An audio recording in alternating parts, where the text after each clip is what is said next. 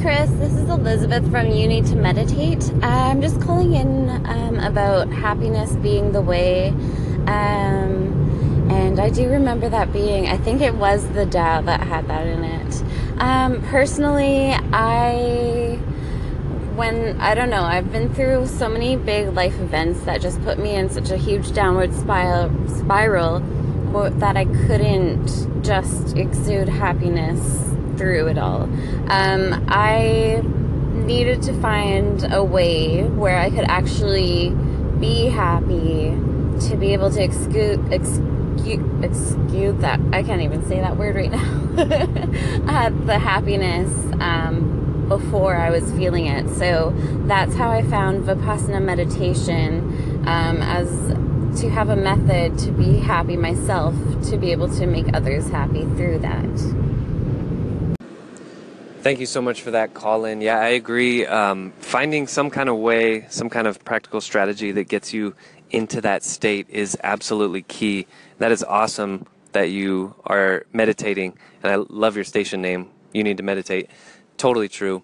And, you know, I actually want to say one thing as far as like this station goes and everything that I'm saying.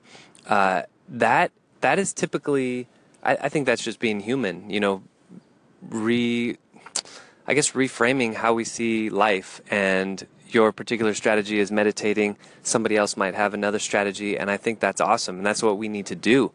And, you know, one thing about me is that I'm coming on this show, and I think most of the time, if not all the time, I'm in a very positive state. I don't want to give the impression that I'm like that all the time, because I'm definitely not. But I'm not going to broadcast an episode when I'm not like that. So what you're talking about, doing your meditation practice, that's my chance. You know, that's I do forms of meditation, and just breathing and exercise is really big for me. And everything I go through, it's a learning experience, because getting out of that situation, the negative situation, whatever life throws at us, whatever we go through, getting through that is a learning experience. And I feel like, just like you said, I have nothing to give when I'm not even happy myself.